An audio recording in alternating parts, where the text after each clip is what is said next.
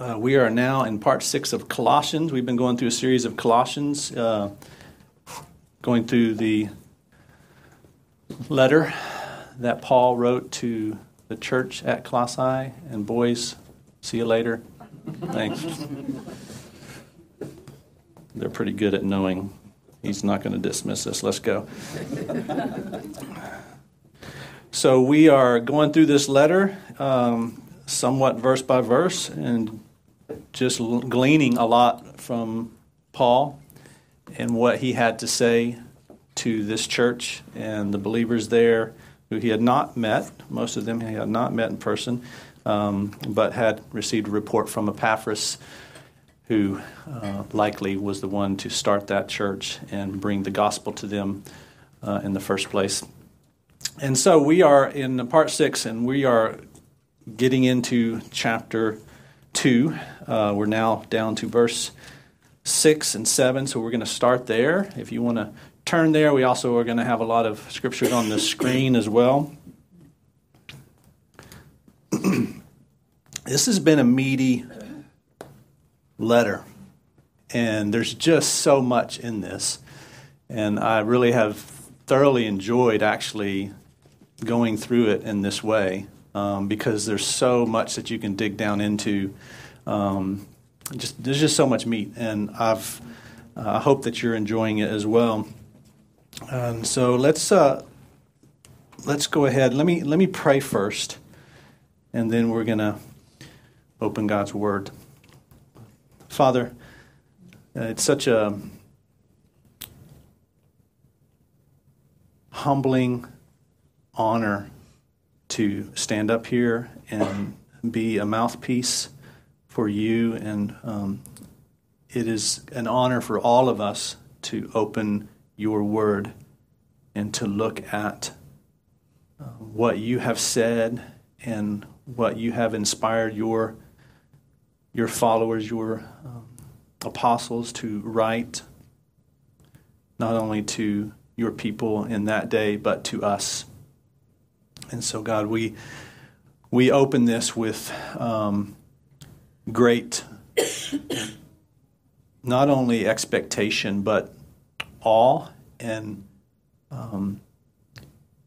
just a hunger to receive new manna from you.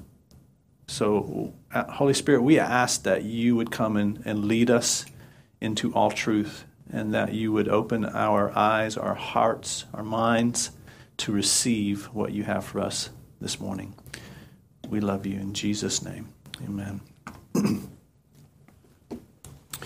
Well, verse 6 and 7, I'll put it up on the screen. We'll go ahead and start there.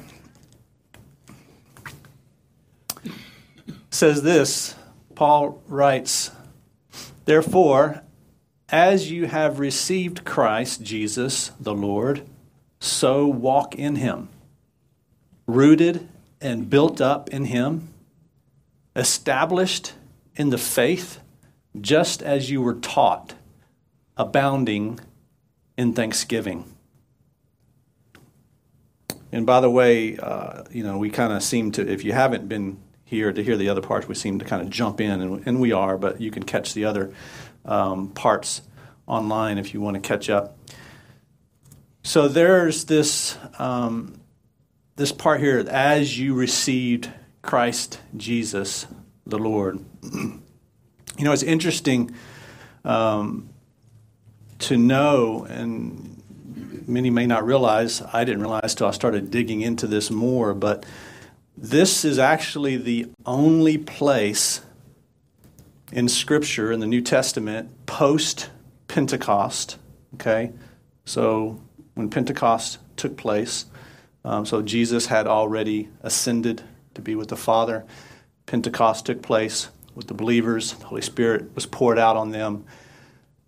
All the rest of the letters, the epistles, all that we read in Acts, this is the only place where we see this phrase, received Christ Jesus the Lord, which is interesting because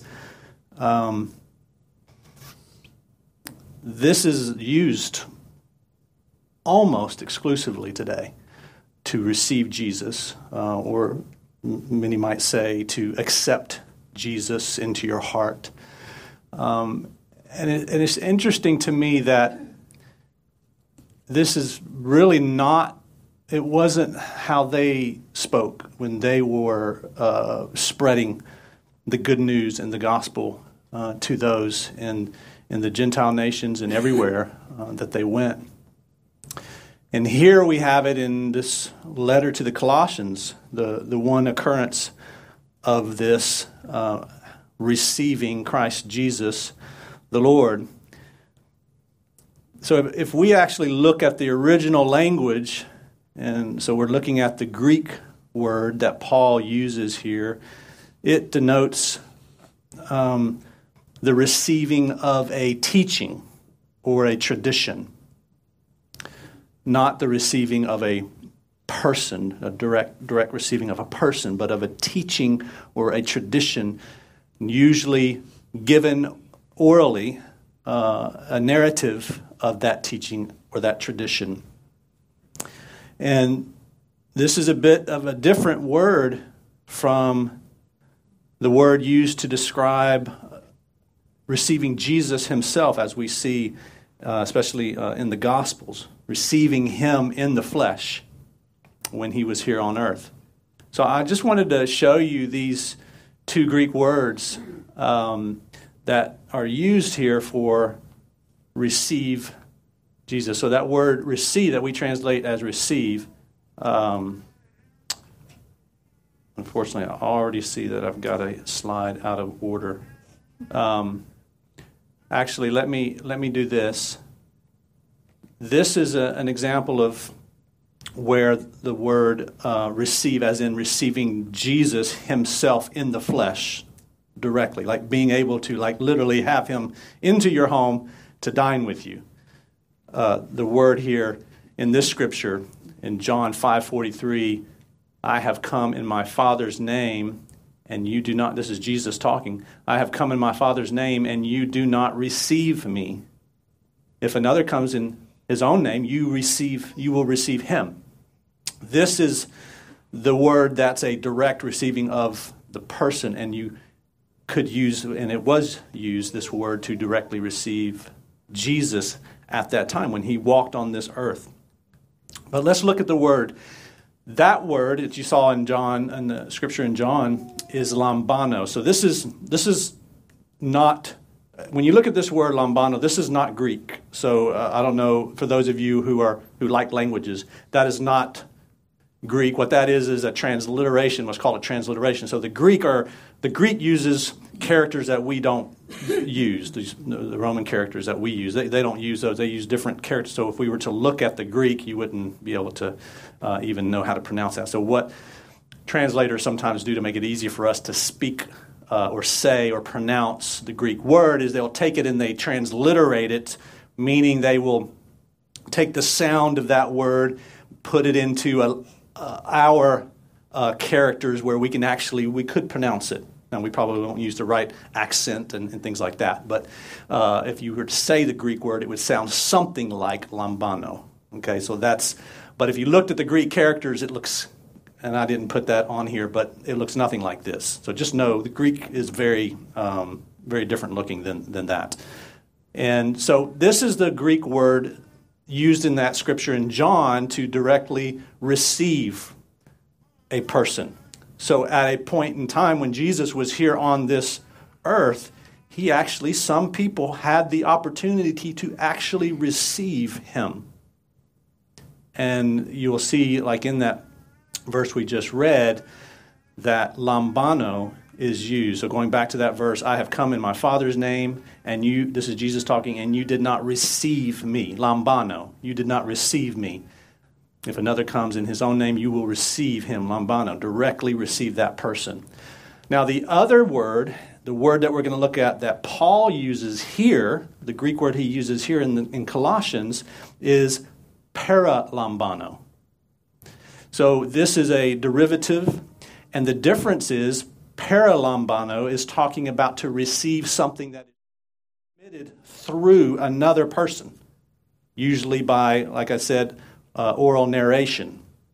So anyone who is teaching, bringing a teaching to you or a tradition that they're teaching you, you could receive that from them, and it would be appropriate to use this Greek word, paralambano, because you're not receiving the person who actually they're teaching about, you're receiving the teaching of that person through someone else. Does that make sense? So what Paul is using here is this second Greek word we see, this derivative that's called paralambano, which is to receive the teaching of Christ. So when he says, as you received Christ Jesus the Lord, I'll just go back to that verse right there. As you received Christ Jesus the Lord, so walk in him. So again, I find it interesting that receiving Jesus is so prevalent in our language about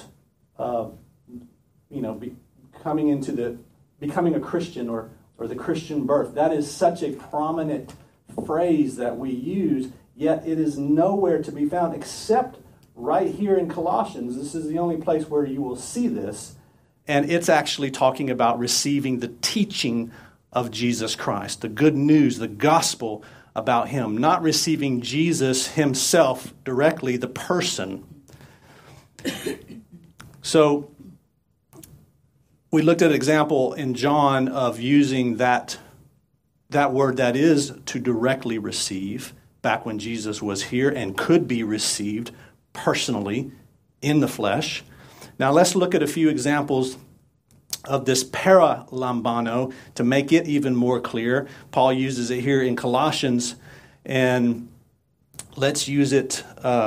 Let's take a look at how he uses it elsewhere in some of the other. Actually, these are all in Paul's letters that we're going to look at real quickly. So again, this is to receive the message. So this is the paralambano. So everywhere you see I have the word received underlined, this is that word paralambano, meaning to receive. If it's receive Jesus Christ, it means receive the teaching of Jesus Christ through a person who is giving that teaching. Do you understand the difference? So here's what 1 Corinthians 15:1 says. Now I would remind you, brothers, of the gospel, this is Paul, the gospel I preached to you, which you received, paralambano, in which you stand. Another verse is Galatians 1:9, where Paul writes, as we have said before, so now I say again, if anyone is preaching to you a gospel contrary to the one you received, paralambano, let him be accursed. Another one is 1 Thessalonians 2:13. Paul writes, and we also thank God constantly for this, that when you received, paralambano, the word of God, which you heard from us, you accepted it not as the word of men, but as what it really is, the word of God, which is at work in you believers. And then 1 Thessalonians 4:1, Paul writes, finally then, brothers, we ask and urge you in the Lord Jesus Christ that as you received, paralambano, received from us how you ought to walk and to please God, just as you are doing, that you do so more and more. And finally in 2 Thessalonians 3:6, Paul writes, now we recommend you, brothers, in the name of our Lord Jesus Christ, that you keep away from any brother who is walking in idleness and not in accord with the tradition that you received, paralambano, from us. So that helps kind of make it clear that this Greek word paralambano, which is what he uses here in Colossians to say, receive Jesus Christ. What he's talking about is, as you have received the teaching of Jesus Christ, as you have received the message that Epaphras has brought to you about the good news, the gospel of the Lord Jesus Christ, you are not receiving Jesus Christ in the flesh, you are receiving the teaching about him. So he is saying, as you have received, paralambano, this message of Christ. Now, why this is interesting is if you really do a careful study of this word. Lambano, the original to receive directly, and then paralambano, to receive through someone else. You see a very clear shift from what you might see in the Gospels, when it was possible to actually receive Jesus Christ in the flesh into your home, into your city, your town, or you could receive his name also, but often it's referring to Jesus Christ himself in the flesh. And then you see this shift from lambano, referring to receiving Jesus Christ in the flesh himself, the person, to after Pentecost, after Jesus had ascended to be with God at the right hand of God, and then he said, but wait until I send the other, who will come to you and endue you or clothe you in power. You are to receive him, the Holy Spirit, and he uses the word lambano. And everywhere throughout the rest of the New Testament, the rest of the letters, as we've seen many that Paul has written, and also in Acts, it refers to the receiving of not Jesus Christ, the person in the flesh, but the Holy Spirit, the one who he sent. So we are to receive, lambano, a direct receiving of the person of the Holy Spirit. Now, I just find this interesting because things evolve over time. And often traditions and the way we do things just get kind of passed on without really paying attention and digging into why do we do that? Why do we say these things? Why do we use these words? Why do we practice these things? And if you're like me, I can sometimes be a skeptic and very analytical. I tend to look at things like that. And so I have learned that in the Christian circles, in churches today, there is a plethora of traditions of men. There just is. There was in the day of Jesus with the Pharisees. They created not only, there were traditions coming from the law of Moses, but they were adding on to these laws all kinds of things that they were making up.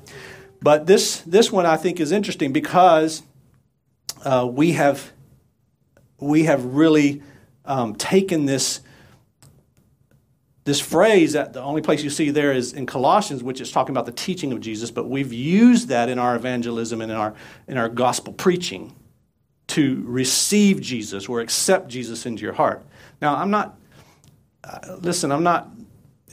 saying, hey, don't ever say that again. I'm just saying this is interesting to me, and I'm going to explain why I think this is interesting, and well, not interesting, but why we need to be careful about that. How I think it can actually be problematic. But I want to look at a few scriptures first of what I'm talking about. So we always, in the Gospels, you'll see lambano. You'll often see lambano talking about receiving Jesus in a person. But after Jesus had ascended and he sent the Holy Spirit, you see this shift in Scripture. To lambano, to receive, is no longer receive Jesus Christ, but to receive the Holy Spirit, which we know to be the Spirit of Christ. And this is the one who Jesus said, wait for him. I will send him. And it's better that I go, because if I do not go, I will not then be able to send the other, who can actually not only be here with us, but be everywhere, in everyone who receives him, all at the same time. A much greater work he is able to do in the sense of being present in such a way. Jesus was limited to his physical body when he was here. So Jesus stressed the receiving of this one who he would send, and he is the Holy Spirit. And so here are some scriptures in the New Testament where he talks about this. Jesus says in John 20:22, And when he had said this, he breathed on them, the disciples who were in the room. There were 11 of them in the room. Thomas was not there. He breathed on them. This is the ascended Jesus, by the way. He had risen from the dead and had appeared to them. And he showed himself to them. And he shows up and he's doing this act of breathing on them. I believe it's a symbolic gesture of breathing on them, and said to them, receive lambano. Not paralambano, lambano. Receive him. Who's him? The Holy Spirit. Jesus is setting the scene for them. The one I said I would send, the promised gift, he will come. Remember, receive the Holy Spirit. He's preparing them for what's going to happen when the Holy Spirit comes. And we remember that room, there was the sound of a rushing wind. Jesus breathes on them. Receive the Holy Spirit. Lambano. Next scripture we can look at is Acts 2:38. And this is where Peter says to those who have just heard this, the Holy Spirit being poured out on these believers, and they hear them speaking all these incredible things in their own languages that these people who are speaking it would not know. And so Peter goes forth and preaches to them boldly, and they're cut to the heart.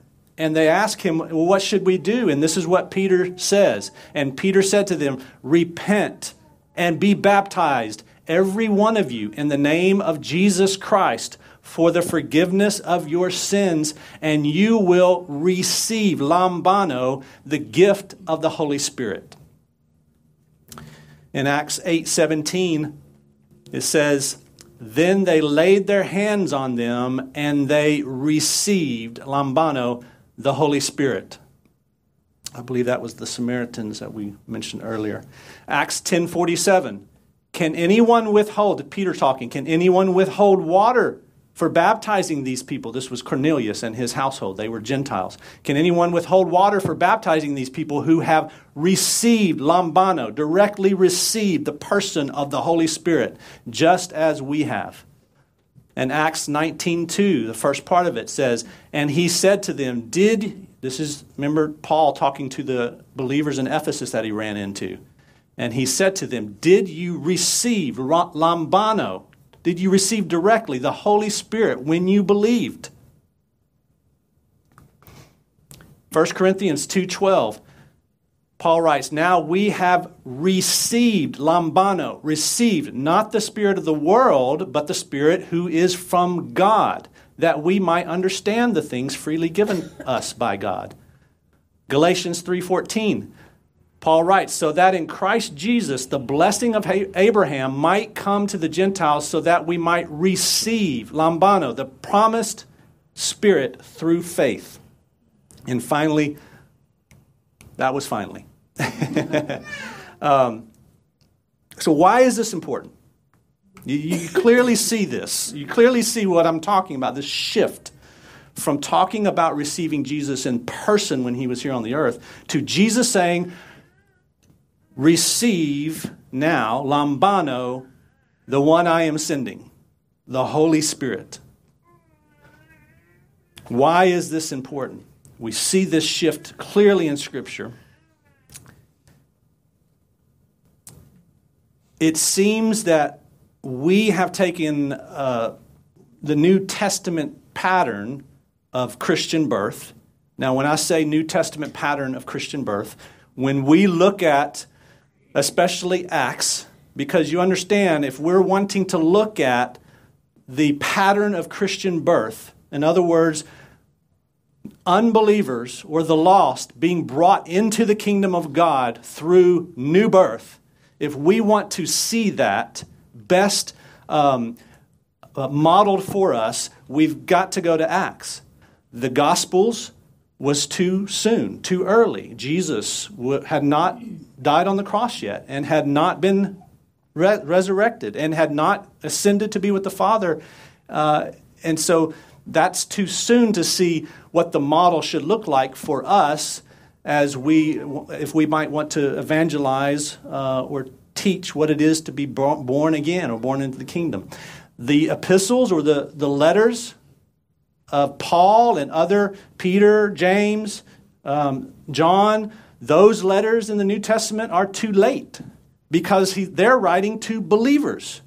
Those believers are already born again. They've already experienced the new birth. So that's not what they're writing to these believers. They're writing lots of other things, warnings, encouragement, things like that. Paul refers back to when they received that message from Epaphras, so they received Jesus Christ, that teaching about Jesus Christ. But it's too late.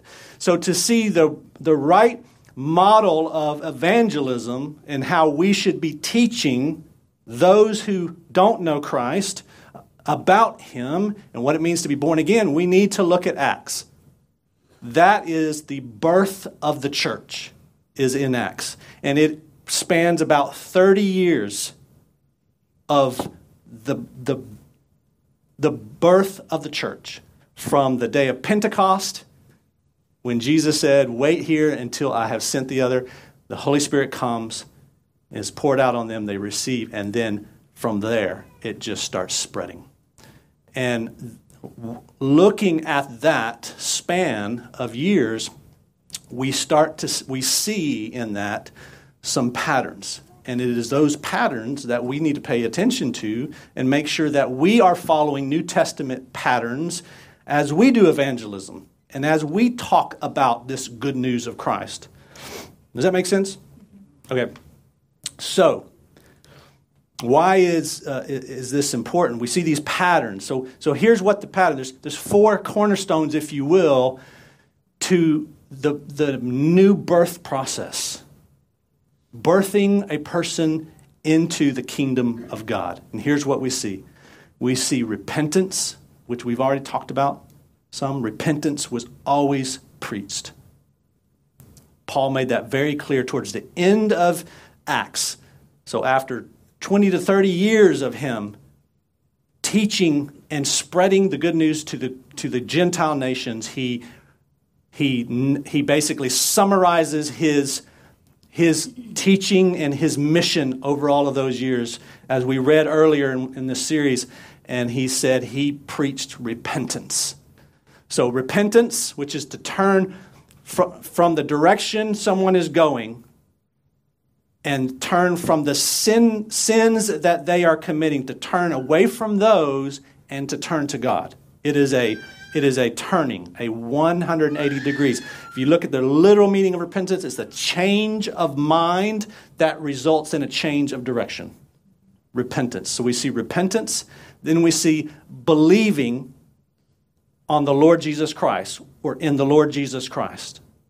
So repentance, turning away from sins to God, believing in the one he has sent. You'll see that all throughout Acts and many of the letters, believing in the Lord Jesus Christ. Just as Paul is saying to the Colossians, just as you have received that teaching about Jesus Christ, they believed in him. And you'll see that again and again in Acts when they're talking about they believed in the Lord Jesus Christ and then they were baptized. So that leads to the next thing. The third thing would be baptism in water. Baptism in water. It is to me, there's no reason to argue about what it is, what it isn't. It's commanded. It's shown again and again and again that it was immediately something that they obeyed and did right after someone had repented and believed in the Lord Jesus Christ. They baptized them in water. And by the way, the believing part, I just want to make that clear. The believing in the Lord Jesus Christ is believing who he is, who God says he is, and the fact that he is the Redeemer, the only way to get back to God. So it's not just believing that, he exists. It's believing that this is God's provided answer and solution and way to salvation. And then so baptism in the Spirit. And then finally, the fourth thing is receiving the Holy Spirit. So if you do a careful study through Acts, 30 years of showing what it looked like for the church, the early church, to go out and to begin spreading the good news and bringing people into the kingdom of God, you will see the pattern of these four things. Repent, believe on the Lord Jesus Christ, be baptized in water, and receive the Holy Spirit. So here's the problem. What can be a problem with just evangelizing with you just need to receive Jesus. So what that phrase really is doing is it's taking these four things that God has ordained as needing to be done in Christian birth, and it is condensing them oftentimes, sometimes all four of them, into one thing that we have coined receive Jesus. And the problem is that we could, if we're not careful, we are not properly birthing people into the kingdom of God. Many times, nothing is said about repentance. Nothing. No, there's no expectation of seeing the fruit of repentance. No one has even said that they need to turn from their sins and turn to God. They just don't even talk about that. They'll say just receive Jesus. So often repentance is skipped. Usually faith and believing in Jesus Christ is the one thing that's usually spoken of. And that is an important one. But we'll see examples in Scripture where not all four of them were evident, and so if something was missing, that would be addressed. So we have the believing on the Lord Jesus Christ, and then we have the water baptism, being baptized in water. And sometimes that's skipped, or at least, just whenever you feel like it, sometime in the future, you might want to consider doing it. It's not the way they spoke at all in the New Testament. You repented, you believed on the Lord Jesus Christ, the next thing they did was baptize them in water. So I don't like to get into arguments and debates about what does that exactly mean. It doesn't matter. It says do it. And they did it right away. That's what we should be doing. If you haven't been baptized in water, why not? Why are you not obeying what Scripture has clearly shown us? So there's the baptism in water, and then receiving the Holy Spirit. That we saw in Scripture, it's very clear that again and again and again, we are to lambano, receive the Holy Spirit. And what we have done is instead of teaching about that, we have simply condensed all four of these things into one little phrase that says, receive Jesus. Now, do you see how that can possibly become a problem?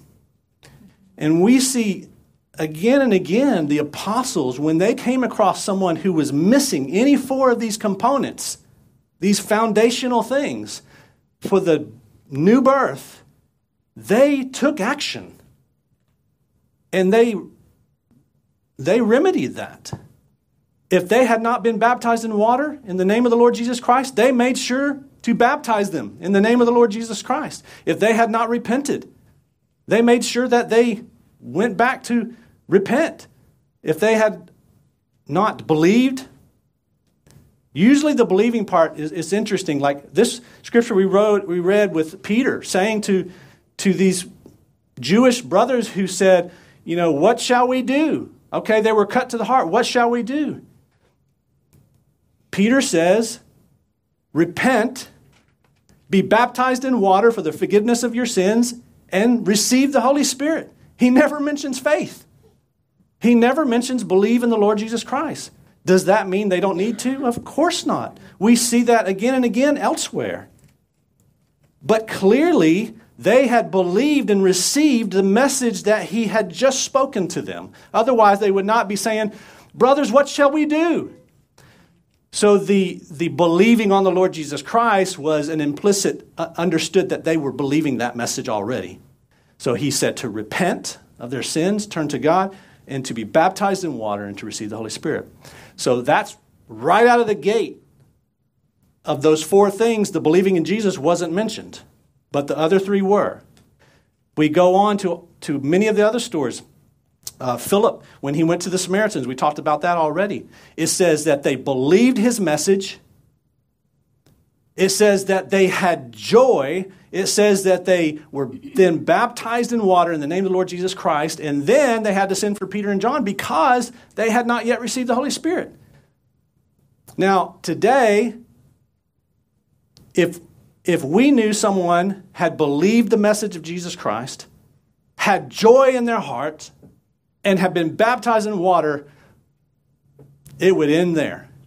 And that would be the end of it. And usually we would say that you have everything that you need. But yet we see Philip and Peter and John having seen these things, but yet knowing they had not yet received the Holy Spirit. And so they sent for them, and they came, and they laid hands on them for them to receive the Holy Spirit. Those four things were very distinct. And we see this again and again throughout. Often it's like when Peter ran into the believers in Ephesus, he started asking them some questions. Did you receive the Holy Spirit when you believed? He expected them to be able to answer the question. And they said, we didn't even hear of the Holy Spirit having come. And he then took action to correct it. One of the things that they needed is to be baptized in water in the name of the Lord Jesus Christ, not just John's baptism, but baptized in the Lord Jesus Christ, baptized in water in the Lord Jesus Christ. And then he laid hands on them for them to receive the Holy Spirit. So we see that these four things, those are the pattern. This is the pattern for the Christian birth, for the new birth that we see in Acts. Now, I don't want anybody to take any of my words. I want, just accept my word. I want you to get into the word and dig in for yourself. But if you do that, you will see that these are clearly the things that they taught and that they would expect as being a part of the new birth process. So by condensing this new birth to simply receive Jesus or accept Jesus into your heart and whittling it down to just a phrase that someone professes, I think we are not properly birthing Christians into the kingdom.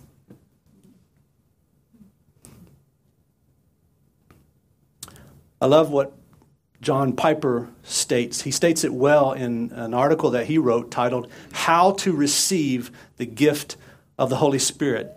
And he says this, I sometimes fear that we have so redefined conversion in terms of human decisions and have so removed any necessity of the experience of God's Spirit that many people think they are saved when in fact they only have Christian ideas in their head and not spiritual power in their heart. It couldn't be said more clearly. And I agree that I think that one of the reasons that the modern church has become so non-influential and powerless is that we are not properly birthing people into the kingdom of God. And I will leave that to you to dig into a little bit more. So let's go on. So walk in him, rooted and built up in him, and established in the faith, just as you were taught, abounding in thanksgiving. So as Jesus made clear to us, our house must be built on the right foundation, and that is Jesus Christ. And it was taught by Jesus, by Paul, by Epaphras, and all the New Testament writers. And in all that we do, we should be producing an abundance of thankfulness and thanksgiving. And thanksgiving really is a clear sign of someone who is walking in Him and rooted and built up in Him. Let's go on to verse 8. He says, "See to it that no one takes you captive by philosophy and empty deceit, according to human tradition, according to the elemental spirits of the world, and not according to Christ." I think it's interesting that Paul describes philosophy and empty deceit, and some would say this could be translated as empty and deceitful philosophy. Either way, it's a deception, and it's an empty, it's void of truth. But I think it's interesting that he says that philosophy and empty deceit have the ability to take people captive. And of course, we see the reality of that with many of the philosophies of today. All over the world, all kinds of philosophies, and they have taken people captive. And the ones who do, perhaps the philosophies who do make room for God, they almost never recognize the preeminence of Christ. So when people submit themselves, and that's an important word to take notice of, when they submit themselves to these philosophies, they can easily become entrapped in them with now a stronghold over their minds. And so a stronghold that is erected over someone's mind is not an easy thing to tear down. And it's only the divine weapons that God gives us are we able to do that. So to submit oneself to the philosophies of the world is a dangerous, dangerous thing. And we see people becoming ensnared to them, captive to them, as Paul says, quite often. So we should take Paul's warnings about this pretty seriously. Human traditions, also referred to as the traditions of men that I mentioned earlier, are usually found at the foundation of these empty and deceptive philosophies. The traditions of men are usually ripe in there with these philosophies. And traditions of men can plague the church. And we see that not only in Jesus' day, but throughout the history of the church. The traditions of men have crept in, and they can be very destructive. And if a church is not careful, they will creep in. Even good intentioning people who want to, let's say, honor the people of Israel or honor the Jewish traditions and practices. That can be a good intention, but I have seen it again and again that these people can easily slip into the traditions of men, of which these traditions, especially of the Jewish traditions, Jesus has set us free from those things. To go back into them is very dangerous, which is what Paul is warning again and again, especially in Galatians, where he's warning the Gentile believers. He's saying, look, how could you start your Christian walk in faith and then try to finish it by following the law? He's like, did you receive the Spirit because you were following the law? No, it was because of faith. And now you're trying to go back to the law. They were listening to these Jewish believers starting to bring those traditions into the church, talking about things like circumcision and stuff like that, that the Gentile believers needed to follow some of these things. And Paul just very sternly warns them the dangers of bringing these things in. And as probably next week we'll talk a little bit more about, recognizing holidays and different calendar things and stuff that was a big part of the Jewish religion and other religions as well. Those traditions, those things that they followed, that they can easily creep in and become a tradition of men that comes into the church and plagues the church. So we have to be careful about those. These deceptive philosophies and traditions of men are usually inspired and promoted by what Paul uses the term here, elemental spirits. This is an interesting word. The Greek word can actually be translated and is translated usually in other places where he uses it as elemental or elementary principles, which would be like these beginning teachings of things that are to follow. So you might say the ABCs are the elementary principles of learning the English language. So it can be translated as elementary principles, but it's also often translated, as it is here, as elemental spirits. And it's to refer to the evil spirits that rule over this world and the things that they inspire men to do and the things that they promote. So I think Paul has is referring to that here when he talks about empty philosophies that take you captive, and empty deceit that are according to human tradition, according to the elemental spirits of the world who are promoting these things, not according to Christ. Because Christ set us free from those things, especially the things of Jewish traditions and practices. So let's go on to verse 9 and 10.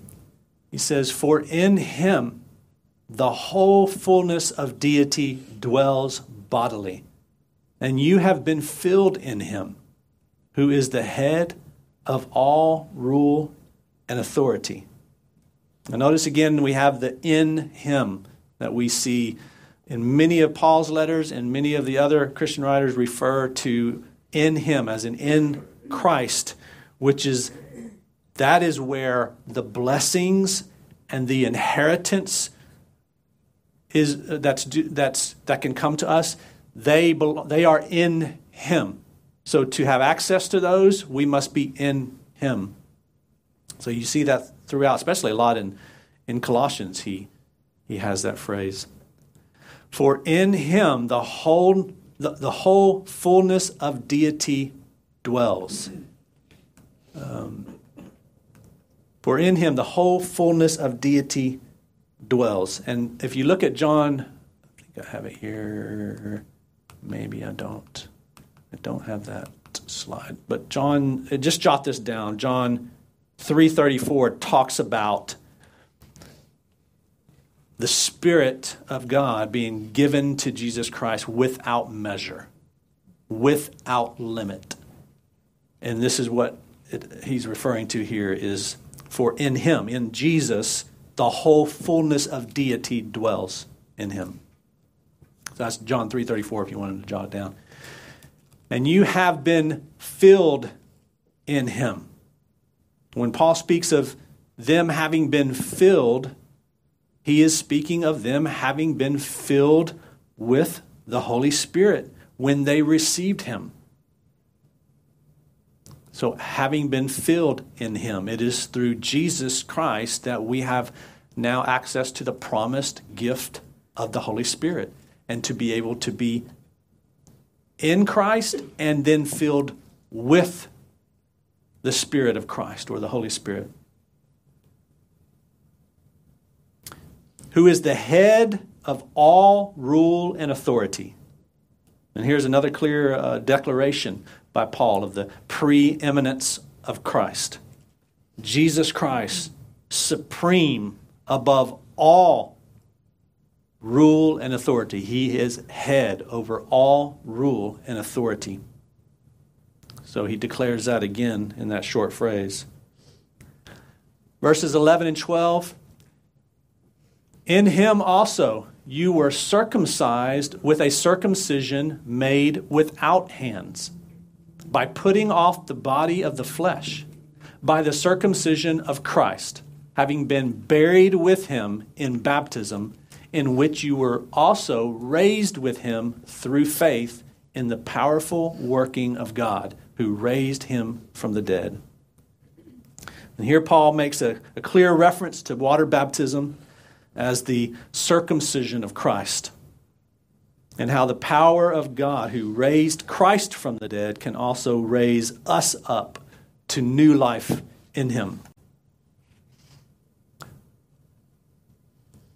And in verses 13 through 15, and you were dead in your trespasses and the uncircumcision of your flesh, God made alive together with him, having forgiven us all our trespasses, by canceling the record of debt that stood against us with its legal demands. This he set aside, nailing it to the cross. He disarmed the rulers and authorities and put them to open shame by triumphing over them in him. Amen.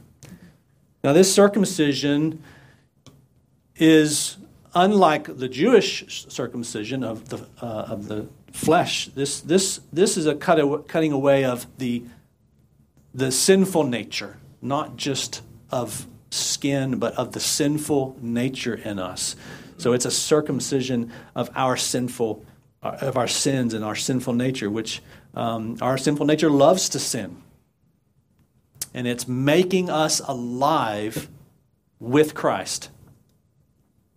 So in doing so, it says that God has forgiven us all our trespasses, all of our offenses against him, all of our sins are an offense against God, also known as trespasses, by canceling. So he has forgiven us all our trespasses by canceling the record of debt that stood against us with its legal demands. Now this is we need to understand this, because this is how Satan and his demons have a right to oppress people. And Paul makes it clear in this short passage right here that they have legal right to people, to them, because of their debt record of sins. So that record will remain legally binding until it has been canceled and the debt forgiven. And this is actually what happens when we repent and believe in what Jesus did on the cross for us. That record of sins will then be nailed to his cross, and God the Father will forgive the debt we owe with this legal demands. So Satan, who Scripture describes as the ruler of this world, knows his legal rights,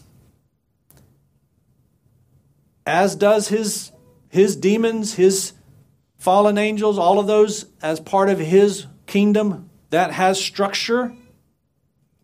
There's a hierarchy there. They know the law of the universe that God has set in place. And they know the legal rights that they have because of this record of sins that each one of us has or has had. And that is a legal right. Satan has a legal right to people because of this record until it has been wiped clean and it has been forgiven. And that debt then gets nailed to the cross. And those rights can then be stripped away from Satan. And I think this is what it's talking about when the scripture says at the bottom there, the last sentence there, that he disarmed the rulers and authorities. This is not talking about disarming kings and princes and earthly rulers and authorities. It's talking about in the spiritual realm, Jesus disarmed the rulers and authorities and put them to open shame by triumphing over them in him. Now, here's the thing. Think about this. Jesus didn't need to disarm them for the sake of him. He didn't have that problem. He had already proven himself in resisting Satan. He had already proven himself in walking in righteousness. He had already proven himself as being God. Having been with God from the beginning, everything created was created through him. The demons knew it. Satan knew it. The problem wasn't with him. The problem was with us. The disarming was for us. Satan and his kingdom and his thugs have the weapons ready, and they're putting a bead on you. You're in the crosshairs. And with your record of sins that you have incurred this debt, you are now legal rights. You are legally accessible to Satan and his kingdom.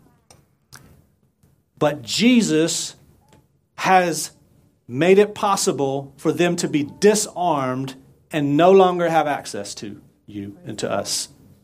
And that is an incredible truth.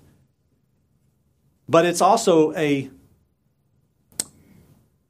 truth that we need to really pay attention to and be fearful of this truth. I mean, in the Corinthian church, when we were talking about it last week, we focused on some things that was going wrong. But one of the other things that was going wrong was sexual immorality. And some forbidden things of a sexual nature between, it was incest that was going on. And Paul made it very clear, this person who thinks and says he's a Christian, yet he's continuing in this sin, kick him out of the church. I'm not with you, but you do it with me and the authority. Kick him out of the church and turn him over to Satan. The legal right was given to Satan because of this man's continued sin that was a forbidden sin of sexual immorality. And Paul knew this was legally binding. Turn him over to Satan, and perhaps he would then be saved because he would realize his protection is gone and he would be in the hands of Satan. And that's not how he wanted to live. And he would turn, repent, turn from those sins and turn to God. And that's exactly what happened. Thankfully, the man did turn. And then Paul said, receive him back. Encourage him. Don't let him be in despair. Encourage him. Receive him back. Love him. Because he had turned for those things. But that's an example of what he's talking about. These legal rights that the enemy has to us because of our sins and the debt of our sins. The wages of sins are death. It's death. Satan, who is the ruler of this world, has access to people to bring death into their life because of these legally binding things that God has put in place. And so this is, Jesus is actually, he has disarmed for anyone who goes to him, anyone who repents and believes in him as the Savior, the Redeemer. And they have access to receive from him, receive the Holy Spirit, and to receive cleansing through the blood of Jesus Christ of these sins, and for this debt record to be wiped clean. And when it is wiped clean, it is wiped clean. It is nailed to the cross, no longer remembered by God. He chooses not to remember them anymore. But it's a mistake for us to say those have been wiped clean and then to go into sin and continue in it. John writes very clearly in his epistles, in his letters, someone who says, I'm a child of God, but continues in the sin that besets them, continues in it, is a liar. He is deceiving himself. He's a liar. So there's a reality not only to us having this debt of sin wiped clean and forgiven, but for us to then walk with the power that God has made available to us by the Holy Spirit living in us, giving us power to walk and to be being made righteous. It's not just it's done. It's a process of walking on his path in step with the Spirit and allowing him to help us to come out of that life and to be transformed into a completely new creation and to walk in righteousness. Those legal demands then are no longer accessible to Satan and his thugs. So, that is good news. Jesus disarmed the rulers and authorities. And by being in him, they no longer have access to us. And we can keep our record of debt nailed to the cross. We don't need to be creating any more debts.